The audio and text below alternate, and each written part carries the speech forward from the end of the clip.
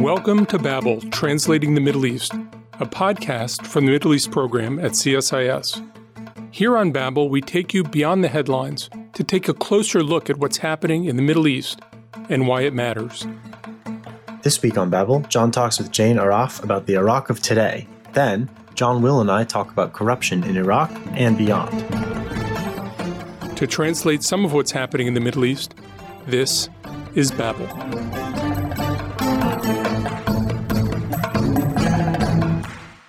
Jane Arraf is the New York Times bureau chief in Baghdad. She has spent more than a quarter century as a journalist in the Middle East, working for National Public Radio, CNN, the Christian Science Monitor, and other leading outlets. She was based in Baghdad under Saddam Hussein and has been going back in the years since his fall. Jane, welcome to Babel. Thank you so much. I'm so pleased to be here. So what's the mood in Iraq these days? Iraq has in many ways fallen from the consciousness of a lot of people in the United States. What is the mood? I'm sort of in denial that Iraq has fallen from the consciousness of people in the United States because it's still endlessly fascinating. And I think the mood really, like most of the eras of Iraq that I've covered, it really depends on who you're talking to. But a lot of the mood now, it's kind of moved beyond the political class. You know, all the things that we think of as important, the formation of a government, what happens to the oil, relations with the neighbors. A lot of Iraqis don't care about any of that stuff. So you go to Baghdad, for instance, and there are all these new restaurants and there are shopping malls. And not that those are like the mark of progress or anything, but there is really a life beyond the politics in Iraq, particularly in Baghdad. So it's a country of young people now, and the mood is really kind of alternates between young people desperate to leave and other Iraqis who are hanging in there and persisting and trying to make things work. Where's the money coming from to build all these restaurants and malls and other kinds of things? Oh, that's a great question. I guess the short answer, John, is part of it comes from money laundering, clearly, because we're talking about restaurants that cost a couple of $1 million to build and then lots of money to run and protection money. But otherwise, civil servants, for instance, and most of the employees, most of the working people in Baghdad, for instance, are civil servants. They have some disposable income, and Iraqis love going out. But if you look at places which we haven't thought about in a long time, like Fallujah, for instance, or Ramadi, Western Anbar, which is known primarily for all the fighting that went on with the Marines in 2003. There's huge amounts of investment there. And a lot of that investment is coming from oil money being channeled into government projects that range from luxury hotels to new roads. So it's a variety of sources, but certainly we can't discount the distinct possibility that some of it clearly is laundering money. You said that it's now a country of young people, and young Iraqis grew up in their early childhood under dictatorship. They dealt with a decade of war and uncertainty.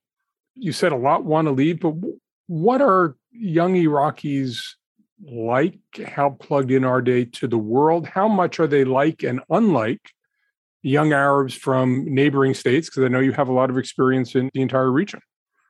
They are similar in many ways. This is a generation in Iraq, certainly, that grew up with the memory of conflict, if not necessarily actually living through the conflict itself, i.e., they were young children during the wars.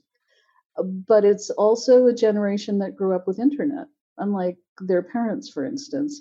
And they have expectations. They look around at the rest of the world. They want things. They want opportunities. They don't understand why they can't have them.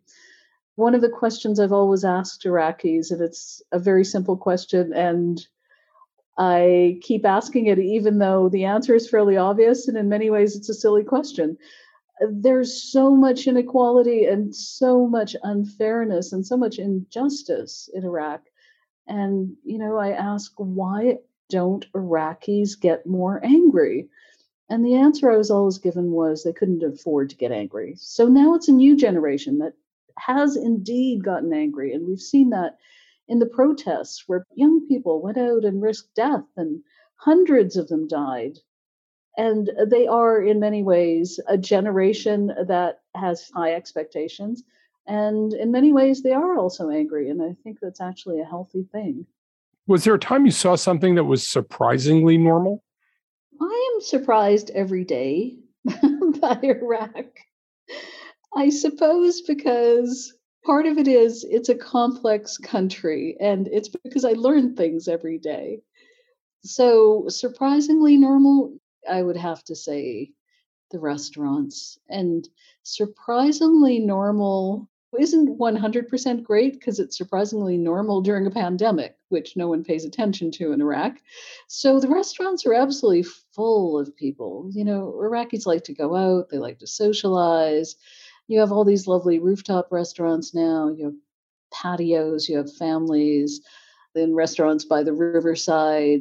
At dusk along the river, you have kids playing football.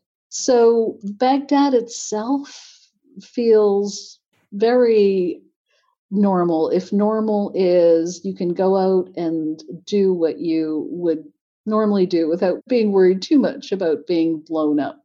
Having said that, underneath the surface, there are really worrying currents. The fact that so many kids have dropped out of school during the pandemic, the fact that it could actually be a lost generation of millions of kids who don't even learn how to read or write, the looming crisis when the oil money runs out. But on the surface, if you go through the streets, it does look surprisingly just like a normal big Arab city. And that reminds me of the way Kuwaitis used to talk about Basra in the 1970s. Basra was where they would go to have fun, right? Yes. They would go to drink and dance and do all those things. Yeah, poor Basra. I say poor Basra because it is such a potentially vibrant city with such an amazing culture and such a history of poetry and everything else. And it is just so incredibly poor. And in the summer, particularly, it is like a version of hell. Power cuts for hours at a time, no clean water, schools that barely function. Basra is one of the big tragedies of Iraq. Iraq has a deep cultural history. What's happened to that? So, one of the really cool things in Iraq is there's kind of a revival of art and music, and it's never gone away because in the Arab world, Iraq has stood as a center of artistic and other creative talent. And it's really the only city I can think of in the Arab world where you have extraordinarily figurative public art. So now, because the security situation is a bit better, you have art galleries opening up, art exhibits. A few months ago, they held the Babylon Festival for the first time in years, which is actually on the site of Babylon. And it was music and dance. And there were some very senior religious figures who said, this is haram, it's forbidden under religious law, you shouldn't have this. There were threats. And it went on anyway. And that has always been the wonderful thing about Iraq, that at its best, it encompasses all of these different forces. And in the best of times, all of these forces manage to coexist, both the religion and the secular expression and the creativity and the music. And more than that, what it's really hasn't fulfilled yet, but that incredible potential to harness all of those forces and be something much better than it is now. Where does sectarianism stand in Iraq right now? Sectarianism was the driving factor behind almost everything in Iraq for way too many years after the war, after Saddam was toppled. It's receded. Sectarianism now isn't as much of a factor. Part of it is because it is very clearly a Shia Muslim dominated country, and that is pretty well accepted as a fact. But also, it's not so much a factor in everyday life. You know, sectarianism was the driving factor when it was literally a matter of life or death. whether you were Shia or Sunni, when there was Al-Qaeda in the streets and when there were Shia militias fighting them, and people were caught in between.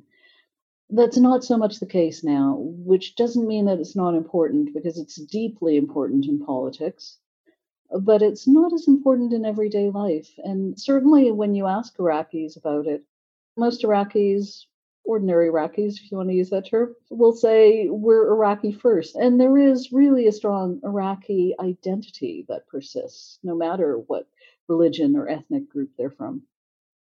Iraqis went through a searing set of experiences, as I said, both with Saddam Hussein and then this war. You saw a lot of those wounds being inflicted as a reporter. What scars are you surprised have healed? And what scars are you surprised have proven surprisingly durable? That's such a great question. The scars that have healed, at least superficially, which I'm surprised at, is that you can go through a period in time where people were being kidnapped from the streets. They were literally having holes drilled in their heads. They were killed because they were Sunni or because they were Shia. To a country where that doesn't happen anymore, and that seems like a really obvious thing to say, but it still kind of stuns me how you get from there to here. And that doesn't mean that the scars have healed completely. There's so many dead and so many missing, so many families who will never know what happened to their loved ones. But it's a country that just somehow it manages to stumble along without collapsing. The scars that haven't healed, those scars are not so much related to 2003 and the toppling of Saddam Hussein, which was, after all, almost a generation ago now. They are mostly related to ISIS and the way that ISIS irreversibly changed communities. It took over a third of Iraq, and there are hundreds of thousands of people displaced, many of them still displaced, who can't go back because their tribes won't let them go back. The legacy of ISIS still persists, and those scars are very, very deep. You said that most Iraqis have moved beyond politics, but of course, every society needs some kind of politics, and Iraq is arguably in the midst of some sort of transition. Muqtada Sadr seemed poised to be a kingmaker after October. There's been tremendous difficulty moving on and getting election results that lead in a stable government. Where do you think that stands? Where do you think Muqtada Sadr's movement stands in trying to assert the leadership of a populist Shia sectarian party? Well, the thing about Muqtada Sadr, you'll remember him in his various incarnations. He first came to light, really, in the U.S. as someone who had a militia fighting U.S. forces in the street. He had teenagers out with rifles shooting at tanks. That was the biggest threat to U.S. forces since the invasion. And then he renounced violence, and he turned his militias into what he called cultural organizations, although they weren't really. And then he decided to reach out to Sunnis and reach out to Christians. And now what he's got is an organization, a movement that's very different from where he started. It is one that encompasses diversity. It encompasses different sects. It appeals to different sects. It is, of course, very Shia-based because of the legacy of his family, which was revered. But it's been an interesting transformation. The question I think people have is, for all the talk he has of ending corruption and having technocrats as ministers, is he actually serious about that? It's, as you mentioned, a very long process. The elections were last October. There's still no government formed.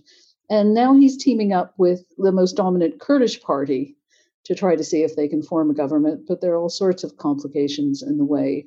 If you look at it sort of clinically, it is a fascinating experiment, obviously one with huge and potentially dramatic consequences for Iraqis. But it's still very much up in the air what sort of government he'll oversee. But it's your sense that ultimately he will be in a central position when the dust settles.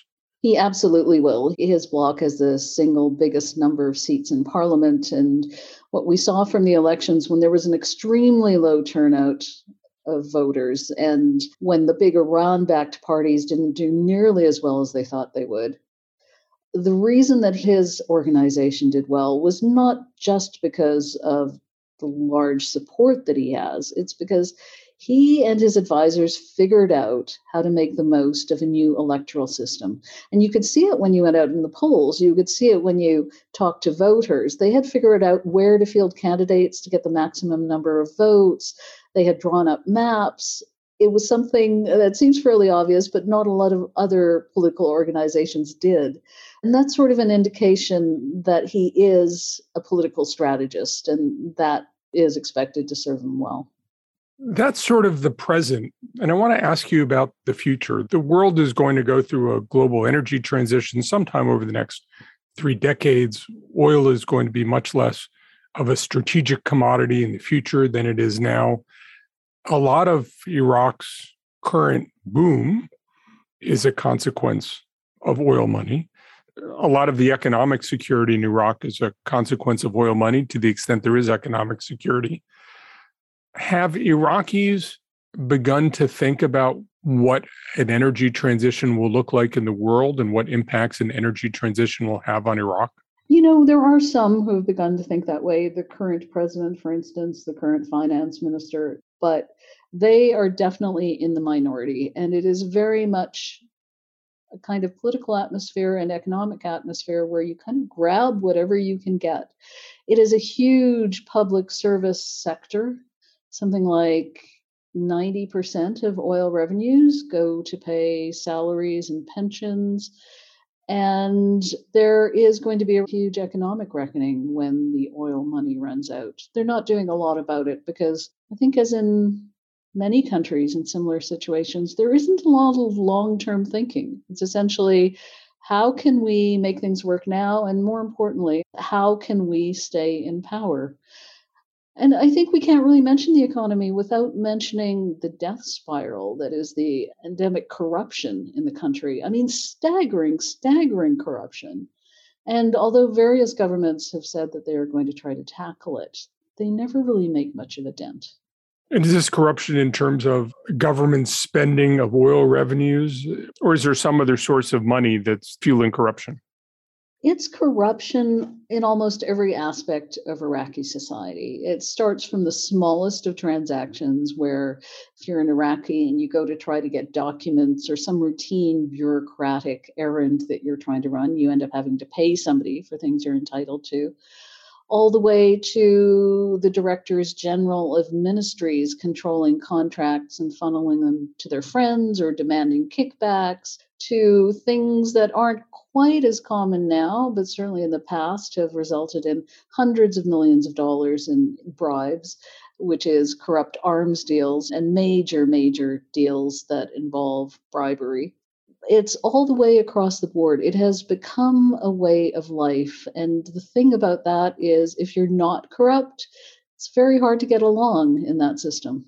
And so that cuts against what you were talking about at the beginning with the boom in restaurants and investment and other things, that it undermines outsiders' willingness to play in Iraq because of a sense that this is an insider's game and it's a corrupt game. It does, absolutely. There is increasing amounts of regional investment, but if you look at foreign investment, it is a very tough place to do business because of the climate of corruption that surrounds it. One place that also dealt with a lot of corruption is Afghanistan, and the U.S. withdrew from Afghanistan. I can't imagine a lot of Iraqis didn't think that that could have implications for them. How did people talk about the U.S. withdrawal from Afghanistan and what it meant for the future of Iraq? Well, that's a really interesting thing because we're, in a sense, I think, obsessed with U.S. troops and troop levels in Iraq. And there is a category of Iraqis that are also equally obsessed. And they have demanded that the U.S. draw down troops to the point where there are now about 2,000 of them. And they declared at the end of last year that there were no longer any combat troops. But what it means is that there is a certain, essentially minimal level of troops there that are according to Iraqi military officials, still needed for training, advising, support, intelligence, air support. And as for ordinary Iraqis, I mean, the ones who take a political view of this, they would probably tell you they don't want any American troops there. But for the most part, it's not really a factor anymore. It has been years since Iraqis have seen an American soldier anywhere. They stay on their bases. They support their Iraqi counterparts. You don't see them out and around. It's just not that kind of climate anymore. Just remarkable changes. Jane Arraf, thank you for joining us on Babel. Next up, John Will and I talk about corruption, both in Iraq and beyond.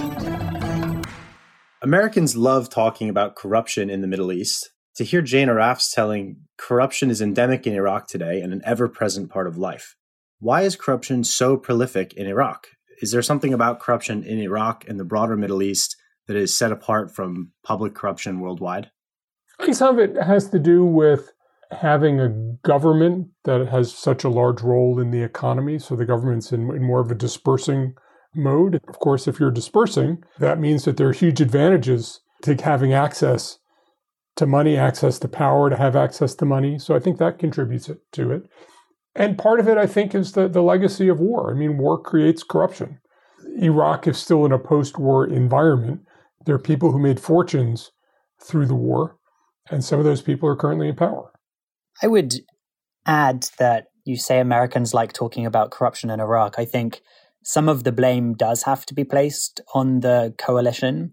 The way that they set up the system in Iraq after the fall of Saddam Hussein, I think has created a huge amount of opportunities for corruption. The way in which the ethno-sectarian system allows for competition for positions in governments that then political parties seek to reward their constituents and members of their parties. I think a lot of this has been embedded in the system. But I agree with John that I think part of it is perhaps about a lack of security and this feeling, which I think Jane talked about, that corruption is just so pervasive, from the most tiny daily tasks to the huge government contracts and the way in which they're awarded. I had a small experience of this when I was traveling from Iraq into Turkey, and I was trying to find a taxi that would take us across. And the only way that we would convince a driver to take us was if we essentially agreed to take cigarettes for him. And he then proceeded to take out all of the panels from the car, all of the airbags had been taken out, and in every single space imaginable, in the footwells, in the trunk, in the airbags, he stuffed cigarettes, and then paid a guard who then didn't inspect the car as we drove across. And this was the only way. If not, I don't think people would have taken us. So it's just a really small example, but I think a way in which to get anything done, there's probably a degree of corruption involved. And it's extremely difficult to get out of that cycle once it's started. I still remember crossing into Lebanon from Syria, and at the border crossing, there were large photocopied signs to remind people that bribery was illegal. Will, it's interesting that you mentioned, though, this kind of pervasiveness of corruption at every level. Jane talked about the new generation of Iraqis getting angry, but the protests that she talked about coming from that, she alluded to expectations of economic opportunities. It wasn't about this corruption issue at every level. So I wonder if the implication is that this kind of daily corruption isn't a hot button issue in the same way, or at least it's tolerated or viewed as unchangeable. Why would you think that is? I suppose I'm not sure that I would separate those two things. I think younger Iraqis being upset about the economic situation, the lack of government services, I think that is hugely related to corruption. Why the Iraqi state is so unable to provide these services is due to a lot of reasons, but a big one, chiefly among them, I think, is corruption and just how much money has been misappropriated from public funds. And I also think the protests, at least looking at 2019, I think they were challenging the post-2003 political settlement in Iraq. The system that I mentioned before, I think is, if not predicated on corruption, has allowed for immense amounts of corruption to take place in Iraq. And so I think people are challenging that. And I think corruption is a big part of what people are angry about. And then, she talked about how disengaged people are from politics. And that's partly because of a sense that politicians are stealing all the money, putting it in their own pockets instead of helping people. And people, rather than feeling they can change it, disengage. I think the other piece that is probably an undercurrent to a lot of this is Iraqis' sense that they should be a wealthy country. Were it not for Saddam Hussein, were it not for the war, were it not for this kleptocratic class that is taking the wealth out of the country and putting it into their own pockets, they could be like the wealthy Gulf states. And instead, they're struggling, they're poor. I think that creates a lot of disillusionment, a lot of sense of hopelessness. And I suspect that if you were to talk to some of these young people who really want to leave, it's a sense that Iraq's history has devoured its future and that Iraq should be a comfortable place. And instead, it's not. So if we take that corruption has become a part of life at every level, and it's a symptom of the broader issue, if everyone needs to play the corruption game, as Jane Arraf suggested, how can Iraq ever escape that cycle? Does the change need to come from the top down? You can't just do it from the top. You can't just do it from the bottom. I think you have to have an effort at both. I mean, certainly Italy has done a lot with corruption. They pushed the mafia out of Sicily to a large degree. It takes a long time. It is hard. It takes political leadership, and it takes a public that's insisting on political leadership. I don't think countries are condemned to corruption, but it can be very hard to root out, as we've seen from Lebanon, which has had growing corruption for more than 2 decades. I wonder as well if it may be when oil prices are higher that the chances to try and tackle corruption actually are also better. And the reason I say that, I think when oil prices go down and government budgets get squeezed, I think there's probably even more pressure on certain political actors to try and squeeze every bit they possibly can out of a system. And it's more existential for them, given how much of the system operates on misappropriated funds.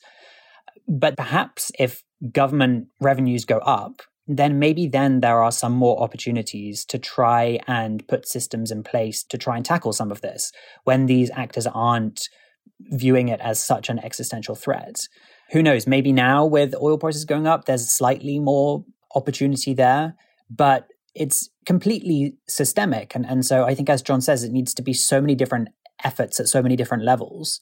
One example that I had actually when I was in Saudi Arabia was talking to a Saudi customs official who was talking about how some new systems and sort of technology can make it harder for there to be corruption. And the example he gave was that customs officials would come up to him and say, oh, we really want to be moved to different posts that are less remote, closer to our families. And sort of like Worcester, they were saying, please, can you sort me out? And then they digitalized the process. It was a very clear process, and there was a queue. And when you got to the top of the queue, then you could change locations. And he said that system really allowed him to then not have to grant favors for some people, not for others, because it was much clearer. So a bit of me wonders, if there were opportunities to put some of these systems in place, it may be harder. But again, it's such a huge part of life, I think, in Iraq that just one effort certainly isn't going to solve everything. And let's also remember how corruption plays out. It's not that everything goes into a Swiss bank account. A lot of the money gets funneled back into the communities, gets funneled back into supposedly philanthropic activities, the same way drug smugglers in Latin America support communities and build public support because they are the ones, as corrupt American politicians in the early 20th century did, had a chicken in every pot.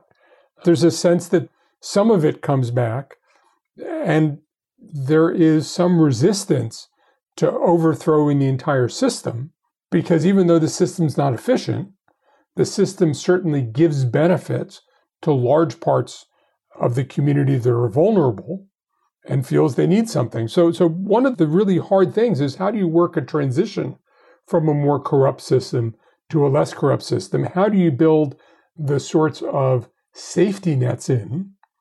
Because one of the ways that corrupt individuals sustain their corruption is they also provide safety nets to vulnerable populations that end up supporting these individuals because they need the safety net. And I think along those lines, an interesting idea to explore is how to transition from a system of dysfunctional corruption to more functional corruption, at least corruption where services are provided, even if they're provided at expensive rates or whatnot. Are there ways to make systems at least work within this environment? So how can we start the process of accountability? What are the building blocks that can lay the foundation? Look, the first is having a court system that really works, that holds people to account, that enforces laws that everybody stands by. Certainly having a press system that is outside of the corridors of power, but can hold power accountable, is an important way to publicize abuses. There are government institutions that can play a role, and certainly in Saudi Arabia, we've seen a huge effort by the government to root out corruption, the Integrity Commission, or Nizaha. And the concern then is, what institutions do you have to keep your integrity institutions honest? Because there's a huge incentive for people to abuse that if there aren't checks and balances. So it's a delicate process. I think there are lots of different pieces. Ultimately, my sense is that corruption takes root because of an imbalance in organizations holding each other accountable. And the way to address it is by creating a different balance of organizations that hold people accountable. There's not a single institution, a single activity. There's not a single bullet for this. I think ultimately rooting out corruption requires people keeping an eye on each other, individuals and organizations holding each other accountable, and through that checks and balances system, getting gradually to a much better place. John and Will, thank you for joining me. Thank you, Danny. Thank you. Thanks for listening to Babel. If you enjoyed this episode, please subscribe to the podcast on iTunes or Spotify or wherever you listen to podcasts. You can find more analysis on this topic linked in the show notes on the CSIS website, and you can find us on Twitter at CSIS Mideast.